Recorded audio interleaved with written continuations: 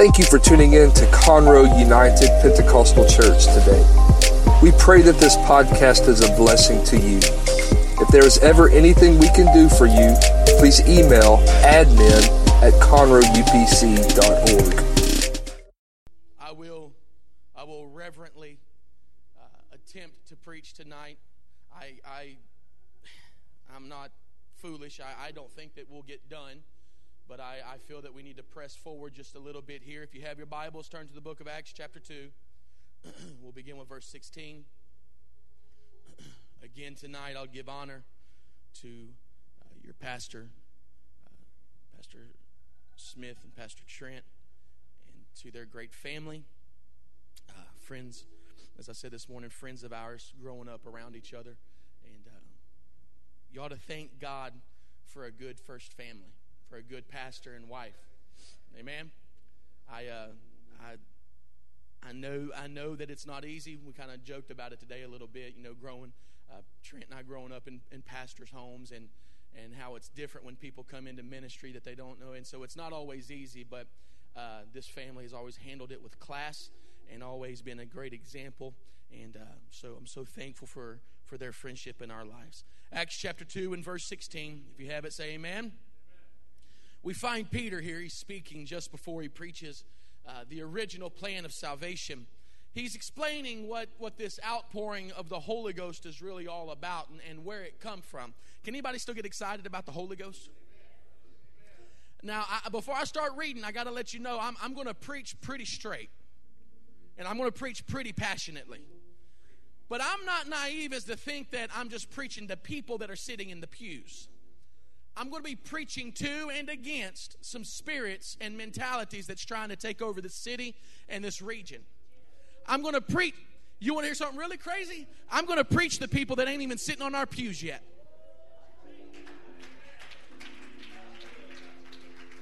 Acts chapter 2 and verse 16. But this is that. Someone said, this is that which was spoken by the prophet Joel, and it shall come to pass in the last days, saith God, I will pour out my spirit upon all flesh, and your sons and your daughters shall prophesy, and your young men shall see visions, and your old men shall dream dreams. And on my servants and on my handmaidens will I pour out in those days of my spirit, and they shall prophesy. Someone said prophesy. Notice it wasn't a preacher prophesying. It wasn't the man of God called from yonder to prophesy. He said, they are going to prophesy, and I will show wonders in the heaven above and in the signs in the earth beneath. Joel chapter 2 and verse 27. If you want to turn, you can, but you don't have to. We'll look now at the original prophecy given by Joel. We'll look here at what Peter was referencing and what he was trying to say. In Joel chapter 2, he said, and you shall know that I am in the midst of Israel, and that I am the Lord your God and none else, and my people shall never be ashamed. And it shall come to pass afterward that I will pour out my spirit upon all flesh. Your sons and your daughters shall prophesy, your old men shall dream dreams, and your young men shall see visions. And upon my servants and upon my handmaids in those days will I pour out my spirit. Tonight, God has sent me with a commission to preach this word. If this is that, then what is this? I really feel if we're going to end this year strong and we're going to start next year strong, then we have to get a renewed vision of what this really is. What is this supposed to be? Tonight I'm going to preach, if this is that, then what is this? Lay down your Bibles, lift up your hands. Let's ask God to bless the remainder of this service one more time. Jesus, we come to you asking you, God, to speak. We come to you, God, asking you to move and do your work. God, a work that only you can do. A work, God, that only you are able to do.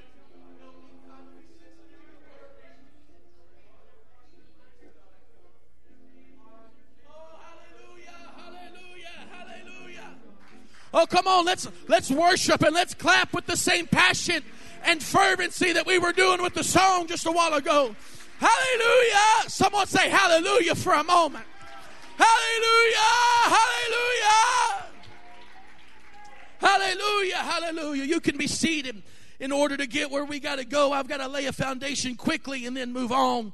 In order to get what we need out of this message, we must first recognize the fact that God had not only prepared the way to the plan of salvation by laying down his own life as Jesus, but in his infinite wisdom, Christ had prophesied of such events in the Old Testament.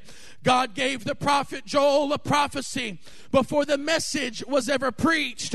14 books later in the book of Acts, because he is an almighty and all-knowing God, he provided the promise before there was ever a need. He provided the promise of salvation before there was ever a thing called the Holy Ghost.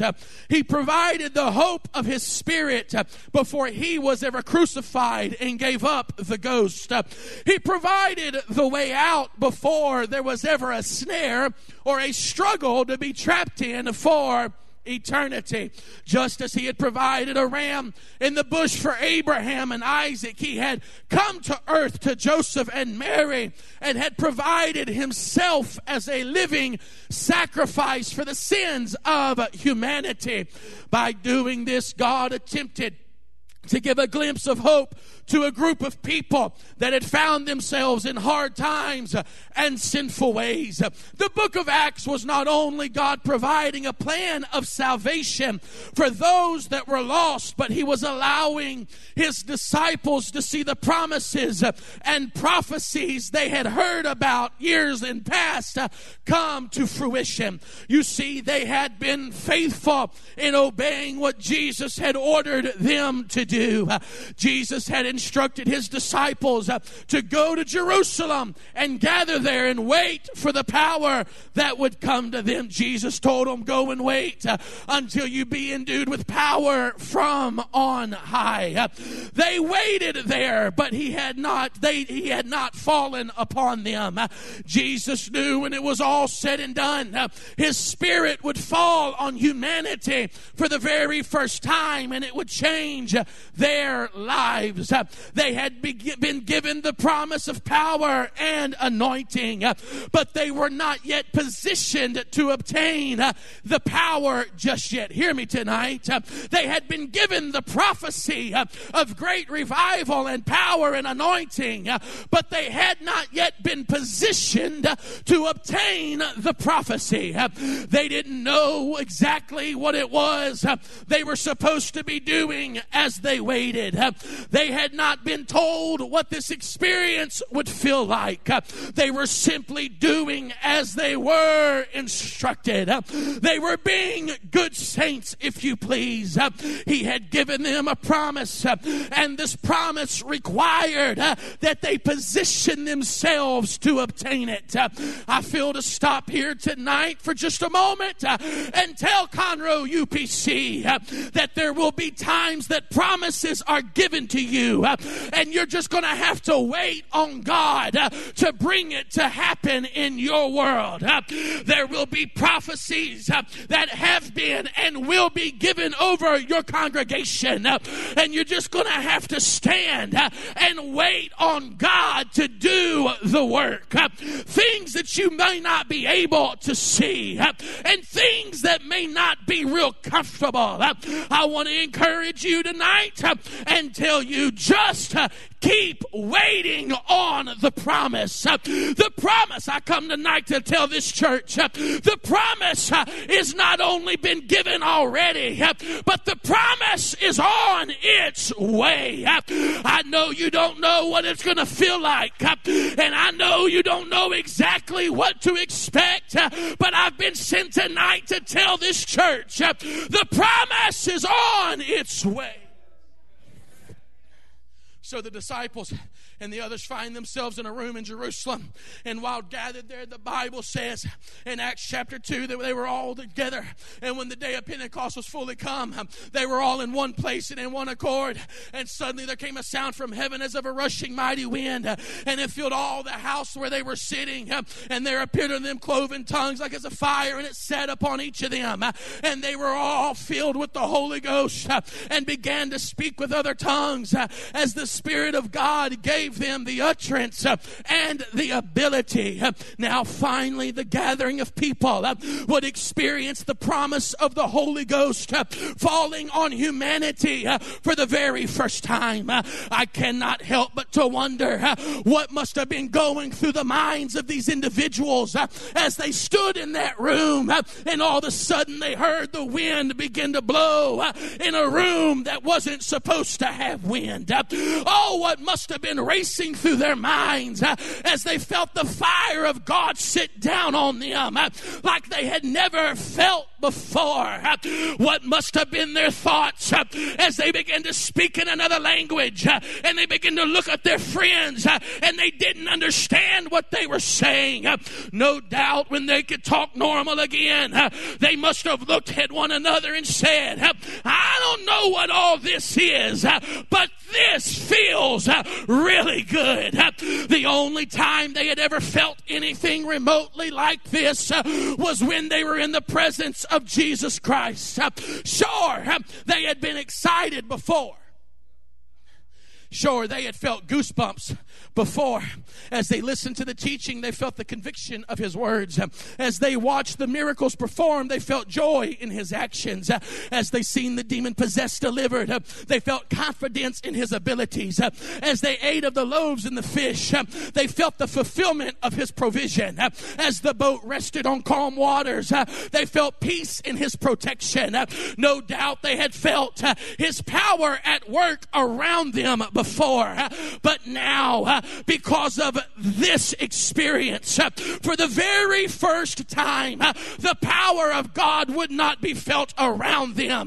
But because of this experience, they would feel the power of God at work within them. Oh, you ain't hearing me tonight. Notice the progression from verse 6 to verse 16. Verse 6 says, now when this was noised abroad, the multitude came together and were confounded. In other words, when people throughout town began to hear about what was going on down there at that church, they got real curious about what was going on, and they wanted to know about this. Verse 12 says, and they were all amazed and were in doubt, saying one to another, what meaneth? Anybody ever been a first-time visitor at a Pentecostal church? And one of them old prayer warriors let out one of them hoops. Wow! And somebody else across the auditorium started. See, that's what's wrong, Brother Trent, is we don't have near as many shout downs like we used to. Used to, it wasn't church unless you were sweated through and bobby pins were everywhere. And you had felt conviction and happy and joy and peace all in the same 5 minutes. It wasn't church unless God had moved beyond our ordinary expectations.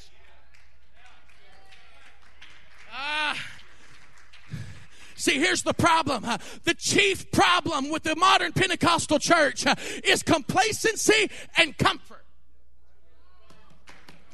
I got news for you. I'm not trying to be ugly, but I got news for you. If a visitor can come to our church and they don't leave saying, what was that I felt, then we're not having church the right way. If they're not walking out the doors asking questions about what's that Holy Ghost, why are they dancing, why are they speaking in tongues, then we ain't having church the right way.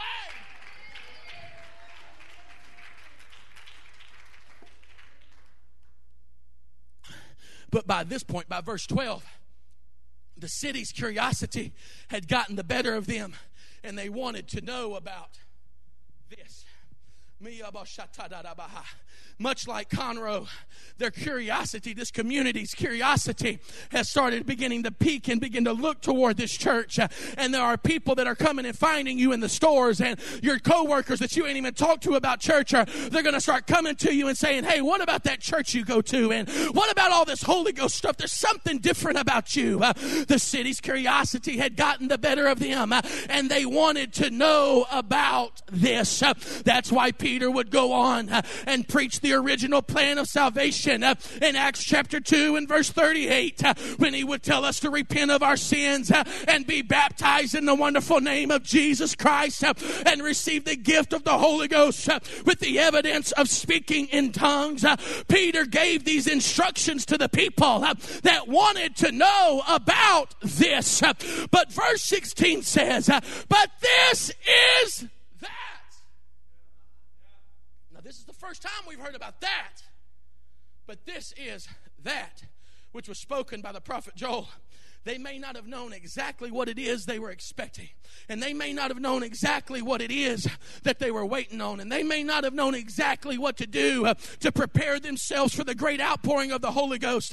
But make no mistake about it, it wasn't the first time that this outpouring was ever spoken of. This was not the first time that God's Spirit leaving heaven and coming to earth had ever been spoken of.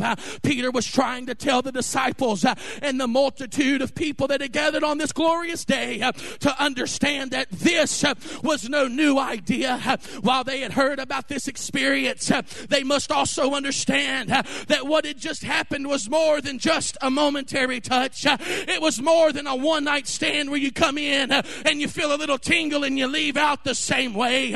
He was trying to get them to see that what they were experiencing was the beginning of this apostolic church. Peter was telling those people, this experience is the prophecy that brings salvation. This power is the power of the Holy Ghost. He was trying to get these people to understand that this is that. What they were feeling, that's the power of God within them. What they were seeing was the hope of a new future. This is the church. What we must understand is what they were feeling on the day of Pentecost was more than just an old promise or an old prophecy. But they had just felt was more than the fulfillment of God's promises, but they were experiencing in a supernatural way what Joel had prophesied about in a physical way. Hang on to me for a moment. The prophet Joel was given this prophecy in the midst of a crisis. A devastating locust plague had attacked Israel and left virtually no vine and no grain.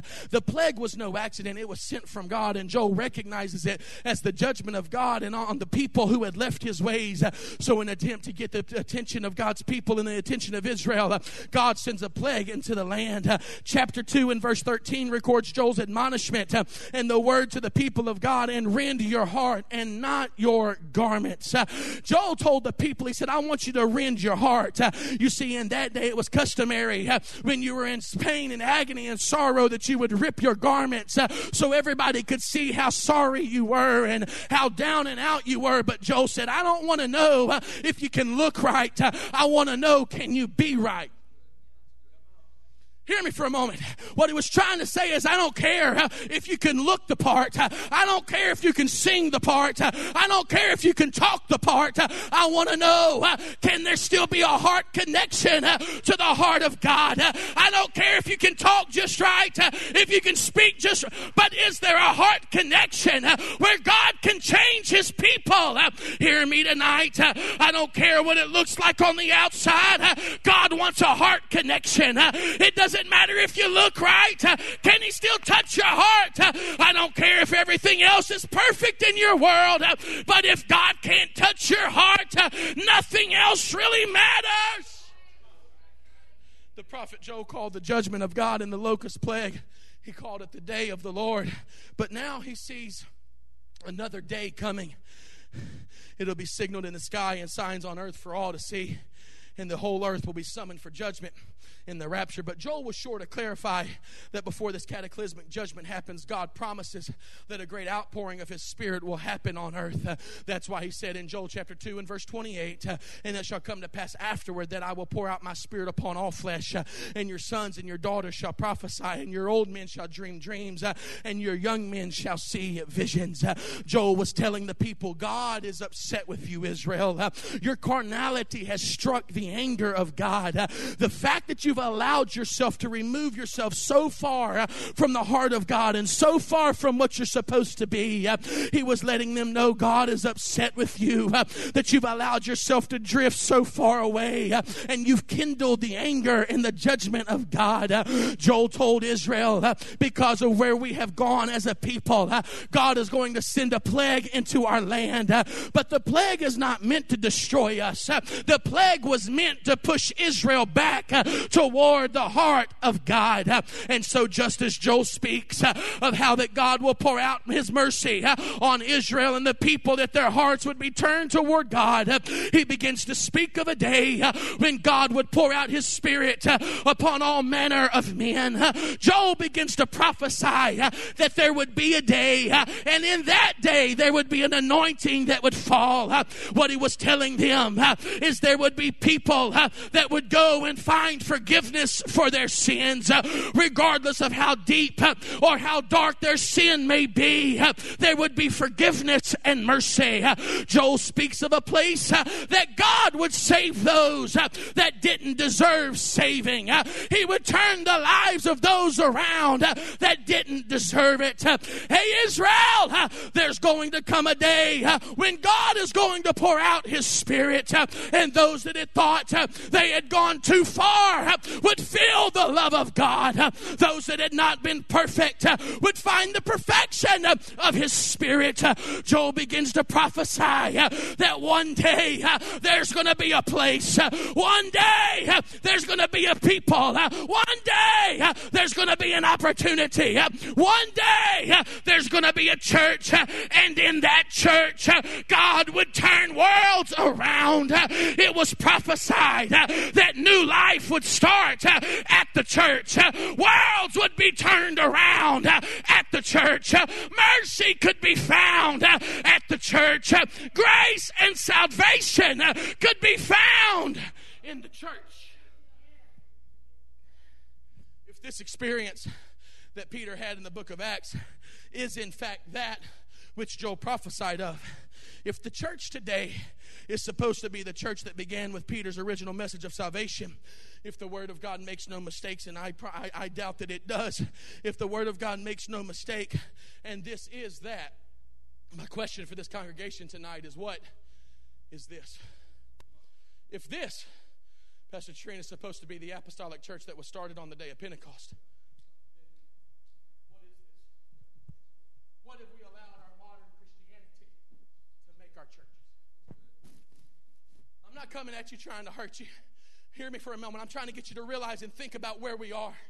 I don't know anything about this church, and I don't know anything about the individuals, but I can tell you this much: God's wanting you to take account of where you are and what you've been through in the last year and the last 2 years, and he's wanting you to take a good account of where you want to go in 2020, and he's wanting to ask this church this question: if this is the church that I called you to be, then what have we made this church? Is this church still what the prophet said we were supposed to be? Do we still line up with what the prophecy says we're supposed to be? I've come tonight with the unction of the Holy Ghost to remind some precious children of God. I wish to speak to the spirit of this community and to the spirit that would try to distract and dissuade those that come to this church. And I've come tonight to tell you and tell those people and tell those backsliders and tell souls that haven't even sat on our pews yet. They're looking for a place of healing and restoration. I wish to speak to the heart of this church, and I want to tell you what we're supposed to be, in case there are any that have forgotten what the church is supposed to be. Let me tell you what this is, in case there's someone that can hear the sound of my words somewhere in the spirit world. Let me tell you about a church. This church is still a place where the lost can be found. This church is still concerned with the lost souls of our city. This church is still a place where the presence of God can be felt regardless of the sin in your world. This church is still a place where deliverance can be found. This church is still a place for lost and hurting people to find restoration.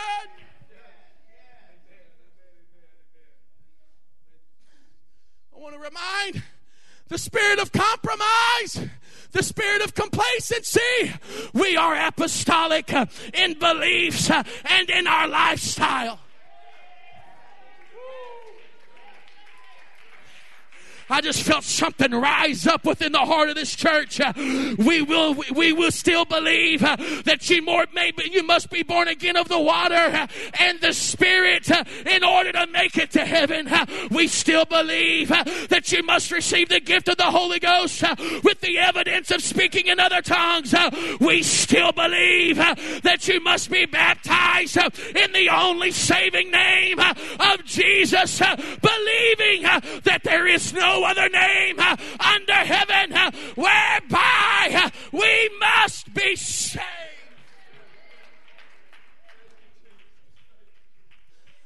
Let me remind some elders, encourage some elders, and remind some others that we still believe that we must live a holy and separated life from the world. We are in this world, but we are not of the world.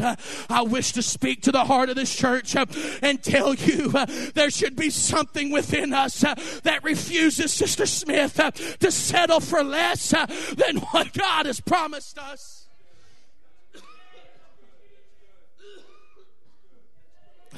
Lift your hands right now. Come on, lift your hands. God wants to speak.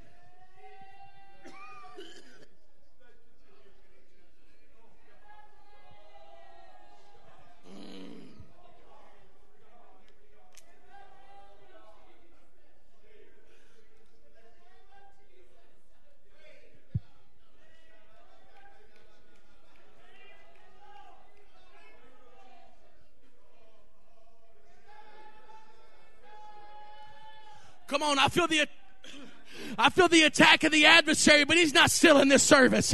He's not going to steal the move that God's already been preparing in this congregation tonight. We will refuse to settle for less than what God has promised our churches. I wish to sound... You can get with me or you can. It matters not to me. I wish to sound the trumpet of attack against the spirit of complacency and mediocrity that says we're okay with what we are and we are not okay. We want more. We're not content. We want more.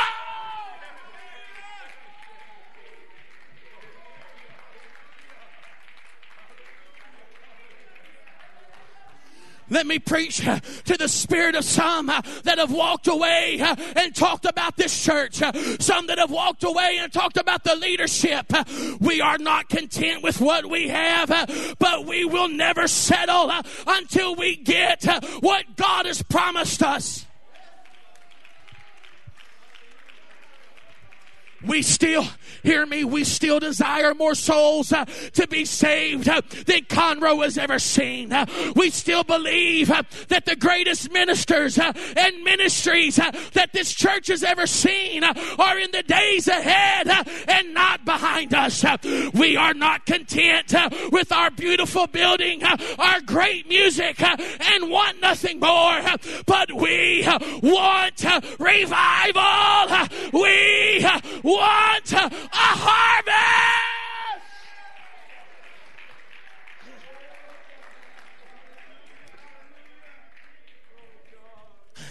It's like I can feel, Trent. It's like I can feel the hunger of this church, the spirit of this church. It's like you're trying to push and break beyond the crusty, dry, hardened soil. The things that have been covering us up. The things that have buried us beneath problems and issues.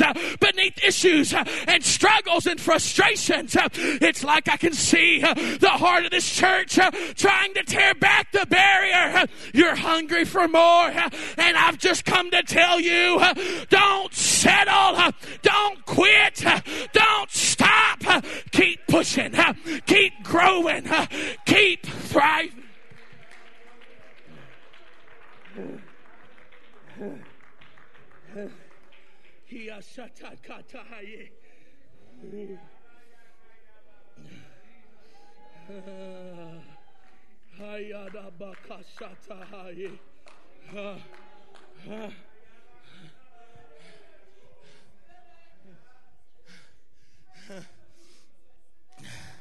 There may be others that are content. There may be others, Pastor Smith, that say we've reached the pinnacle. We've reached all we're ever going to be, but I'm preaching to the heart of this church, and I'm preaching for the heart of the leadership, and I'm telling you we are nowhere near the end. I said it 100 times, I don't know anything about this church, but we are far from done. This church is far from over. We're not packing up. We're not done. We're not shutting the doors. You let them leave, and God will replace them threefold. You let them talk about the church, and God will build us up. Just like Pharaoh afflicted the people of Israel. The more he afflicted them, the more they prospered. The more he done to them, the more they grew. I've got news for you. On hell's best day, he can't stop the church. On his best day, he can't stop revival.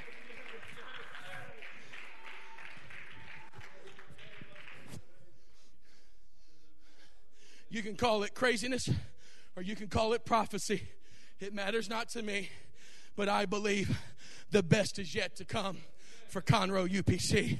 There's more to this church than what you've ever been.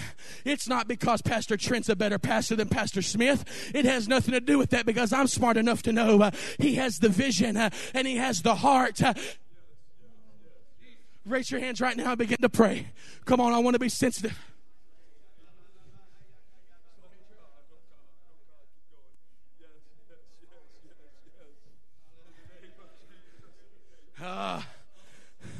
I got news for you. Pastor Trent has the same heartbeat and the same vision and the same burden as Pastor Smith. So for some of you that would like to say, I can't wait for the younger one to take over, so he'll let down on this or he'll let go of that, or so we can start doing that, you might as well pack your bags and get ready for a long haul, because he ain't going nowhere. We're not compromising the message. It doesn't matter what anybody else says. We're not compromising the message. We're not letting go of what we are. This is our apostolic identity, and we refuse to let it go.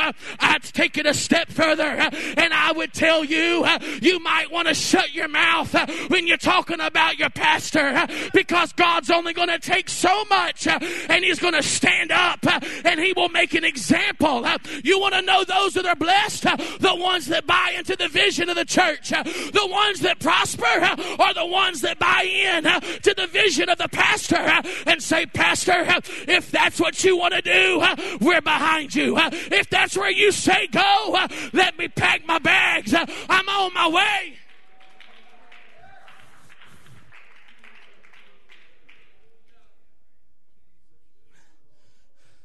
I want to tell this city, oh, Jesus, the spirit of complacency and the spirit that says if we're ever going to have revival, we got to compromise. If we're ever going to see the harvest, we got to let go and we got to let down. I've come to tell this city and the spirit of this age and the spirit of this region that not only are we not letting go, but we're going to have greater revival because you keep afflicting us, because you keep trying to still it. I don't know who it may be, an individual or it may just be a spirit, but the ones that keep trying to hinder revival, you might as well just go on or buckle up, because we're going to leave you behind, because the church is going to grow. You can't hold us back forever. You can't keep holding us back.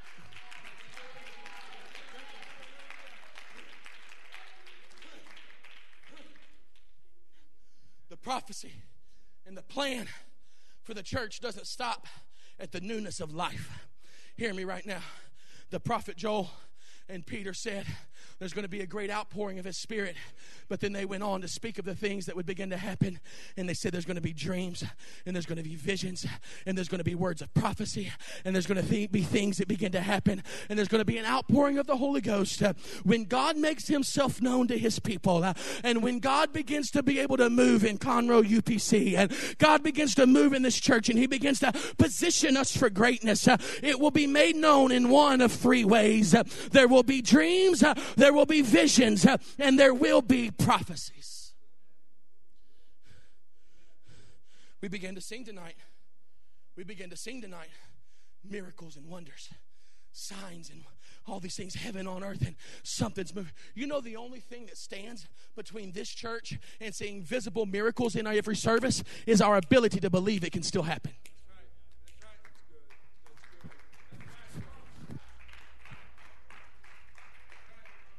I got to hurry. But the thing that stands in our way, the thing that stands between our generation and seeing the old time revival and seeing the dead raised up on our pews and seeing miracles and demon possessed delivered and seeing all these things happen. You want to know the only thing that stands? We believe God can do it, but we are second guessing and we are asking, does it still happen in the modern church? I want to tell this church, financial blessings can happen today just like they did 20 years ago. The dead can still be raised and tumors can still...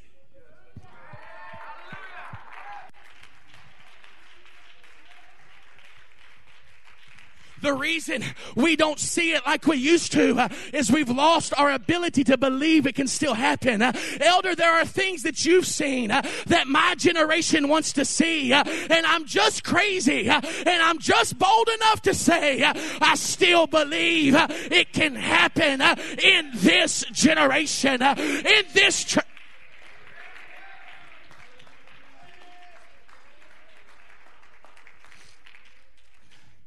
God said, I'm going to do a work. I'm trying to stop. I'm trying to preach short, Brother Pastor Smith. I'm trying to preach short.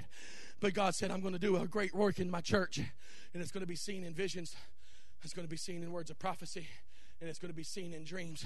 Each of these things look to the future of what is to come. None of these things ever hold us in the past. God never intended for our churches to be stuck in yesterday. He never intended for our churches to be stuck in the present. But God planned and He ordained the outpouring of the Holy Ghost.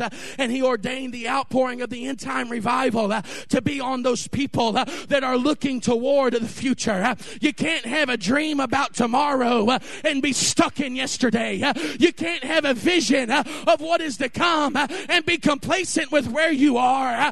You can, but it's pointless to speak prophetic words if you're okay with what you are and what you have. Hear me tonight. The last thing that the prophet Joel said in his prophecy was, and I will show wonders in the heavens and in the earth. The presence of signs and wonders was and is only predicated by dreams, visions, and prophetic words. We should never be content with what we have. We should never be happy with what we are. But we are apostolic. And if this church is ever going to be the church that God wants us to be, if we as the apostolic church of this generation are going to ever go forward, we're going to have to continually strive for more. Hear me now. I want to tell this church this.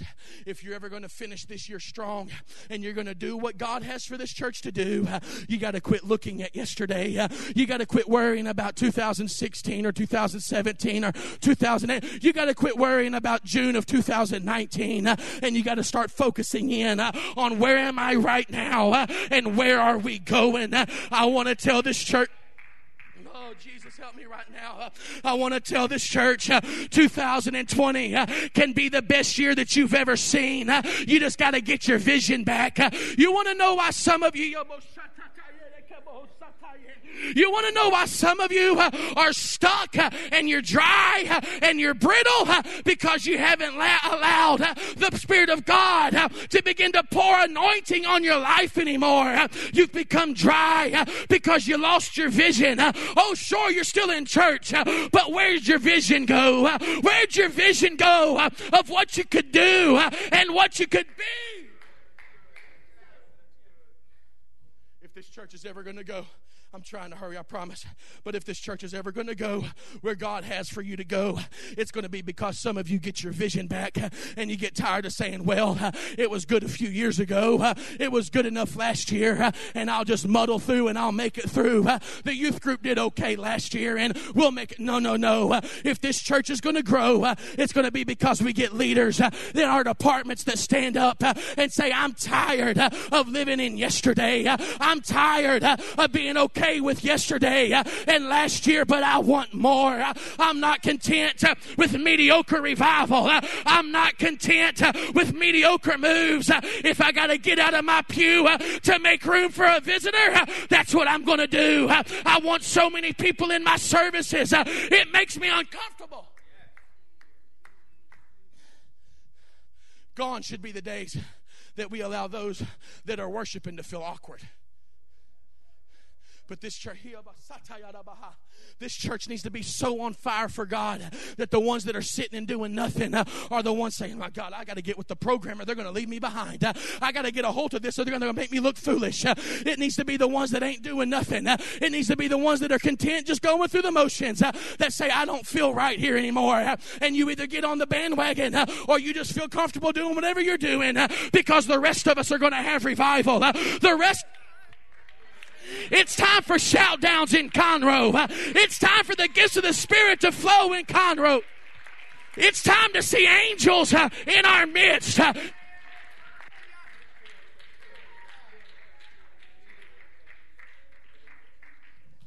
We got to start believing in each other again. We got to start believing in each other. I got to be able to look at you and not having any idea who you are. I got to be able to look at you and say, I know nothing about your past, but I see a pure passion inside of you and a heart that wants to be used of God. So I'm just going to let you know I'm going to bind with you and I'm going to pray with you. And all the things that you thought you would never be able to do because of yesterday, and all the things you thought would never happen because you're not used to all this, and you don't have the right pedigree, and you're not used to being around all this. All those things, God's going to take care of that. We got to start being able to look at somebody and say, God's hand of anointing is as strong on them as it is those that were born into the church. You hear me right now? God's getting ready to call some people. There are some prodigals that are coming home. There's some lift your hands up right now and begin to pray all across this.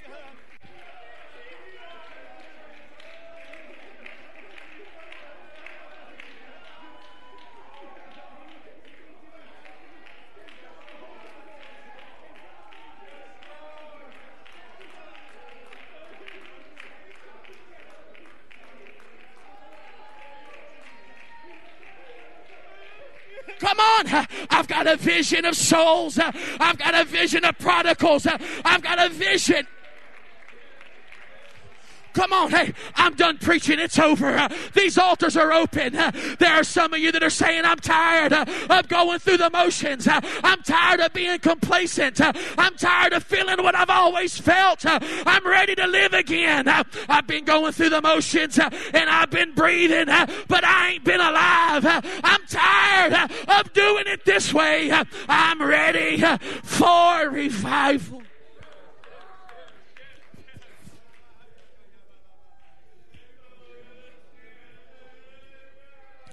Come on. We don't have to have music. The prayers of our voice, those prayers and the cries from our spirit should be the only thing we hear right now. If you want to have revival in 2020, you're going to have to get passionate about it. When's the last time you talked about a building program? When's the last time you envisioned where God was going to take you? When's the last time you dreamed about your family coming back to church? When's the last time you spoke the word of faith over your family?